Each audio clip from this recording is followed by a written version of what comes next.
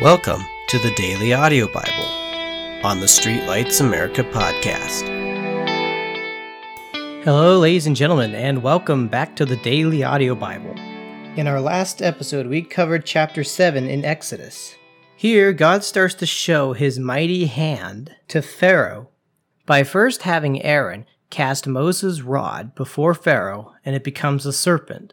But as we notice, there is actually some competition among the magicians and sorcerers of Egypt, as they also do the same. And Pharaoh's heart was hard, and he did not heed them.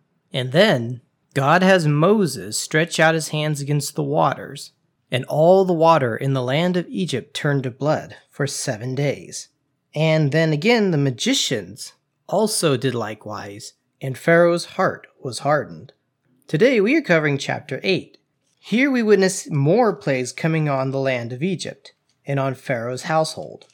So without further ado, let's begin.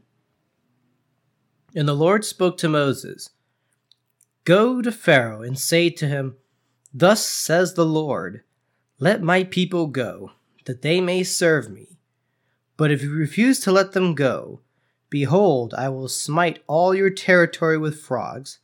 So the river shall bring forth frogs abundantly, which shall go up and come into your house, into your bedroom, on your bed, into the house of your servants, on your people, into your ovens, and into your kneading bowls. And the frogs shall come up on you, on your people, and on all your servants.'" Then the Lord spoke to Moses, "Say to Aaron, stretch out your hand with your rod over the streams, over the rivers, and over the ponds, and cause frogs to come up on the land of Egypt." So Aaron stretched out his hand over the waters of Egypt, and the frogs came up and covered the land of Egypt.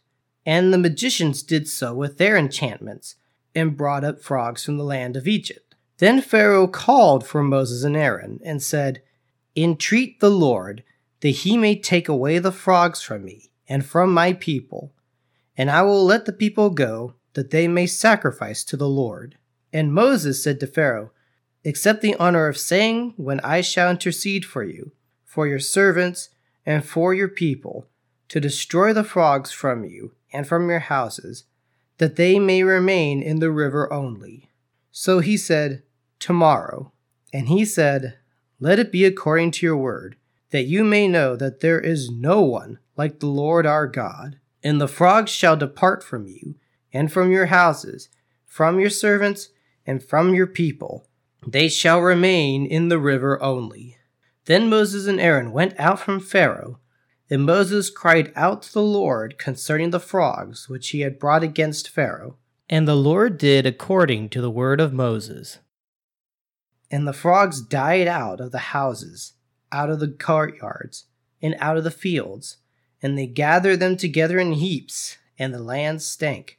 But when Pharaoh saw that there was relief, he hardened his heart, and did not heed them, as the Lord had said. So the Lord said to Moses, "Say to Aaron, stretch out your rod, and strike the dust of the land, so that it may become lice throughout all the land of Egypt." And they did so, for Aaron stretched out his hand, and his rod struck the dust of the earth, and it became lice on man and beast. All the dust of the land became lice throughout all the land of Egypt. Now the magicians so worked with their enchantments to bring forth lice, but they could not. So there were lice on man and beast. Then the magician said to Pharaoh, "This is the finger of God." But Pharaoh's heart grew hard, and he did not heed them, just as the Lord had said. And the Lord said to Moses, "Rise early in the morning, and stand before Pharaoh as he comes out to the water. Then say to him, 'Thus says the Lord, let my people go, that they may serve me. Or else, if you will not let my people go, behold, I will send swarms of flies on you and your servants, on your people and into your houses.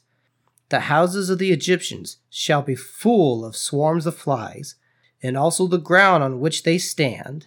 And in that day I will set apart the land of Goshen, in which my people dwell, that no swarms of flies shall be there, in order that you may know that I am the Lord in the midst of the land. I will make a difference between my people and your people. Tomorrow this sign shall be. And the Lord did so. Thick swarms of flies came into the house of Pharaoh, into his servants' houses, and into all the land of Egypt. The land was corrupted because of the swarms of flies. Then Pharaoh called for Moses and Aaron and said, "Go, sacrifice to your God in the land." And Moses said, "It would not be right to do so, for we would be sacrificing the abomination of the Egyptians to the Lord our God. If we sacrifice the abomination of the Egyptians before their eyes, then will they not stone us? We will go 3 days' journey into the wilderness and sacrifice to the Lord our God as he will command us." So Pharaoh said, "I will let you go, that you may sacrifice to the Lord your God in the wilderness. Only you shall not go very far away. Intercede for me." Then Moses said, "Indeed, I am going out from you, and I will entreat the Lord that the swarms of flies may depart tomorrow from Pharaoh, from his servants, and from his people. But let Pharaoh not deal deceitfully any more in not letting the people go to sacrifice to the Lord." So Moses went out from Pharaoh and entreated the Lord. And the Lord did according to the word of Moses. He removed the swarms of flies from Pharaoh, from his servants, and from his people. Not one remained. But Pharaoh hardened his heart at this time also. Neither would he let the people go. And that will conclude today's reading. Now, something I want to discuss really quick is the magicians and the sorcerers. Now, I really didn't mention them in the last episode, because I really wanted to talk about them here in chapter 8. So, from the very beginning, the magicians and sorcerers of Egypt had actually been able to mimic, or even duplicate, the miracles that had been done before them.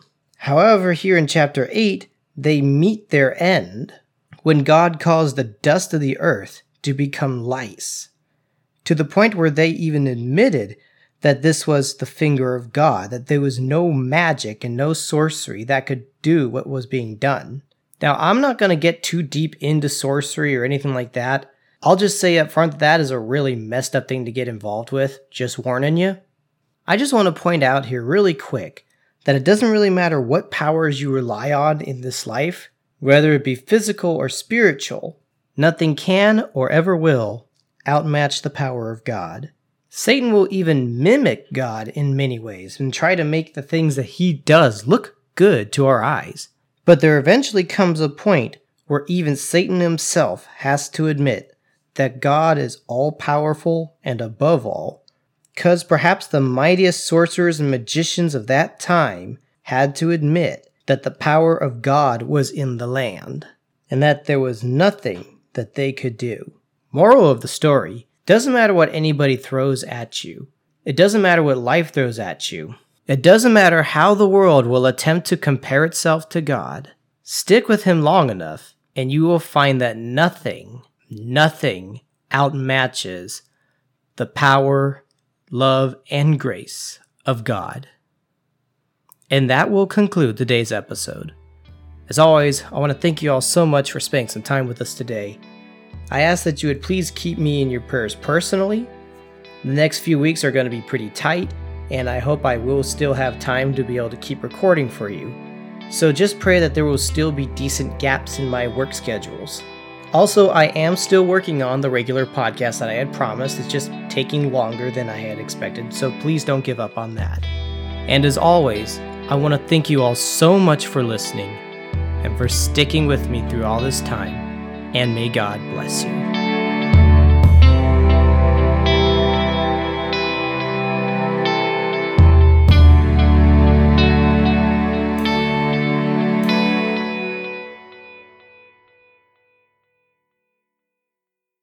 So Moses did according to the word of Moses,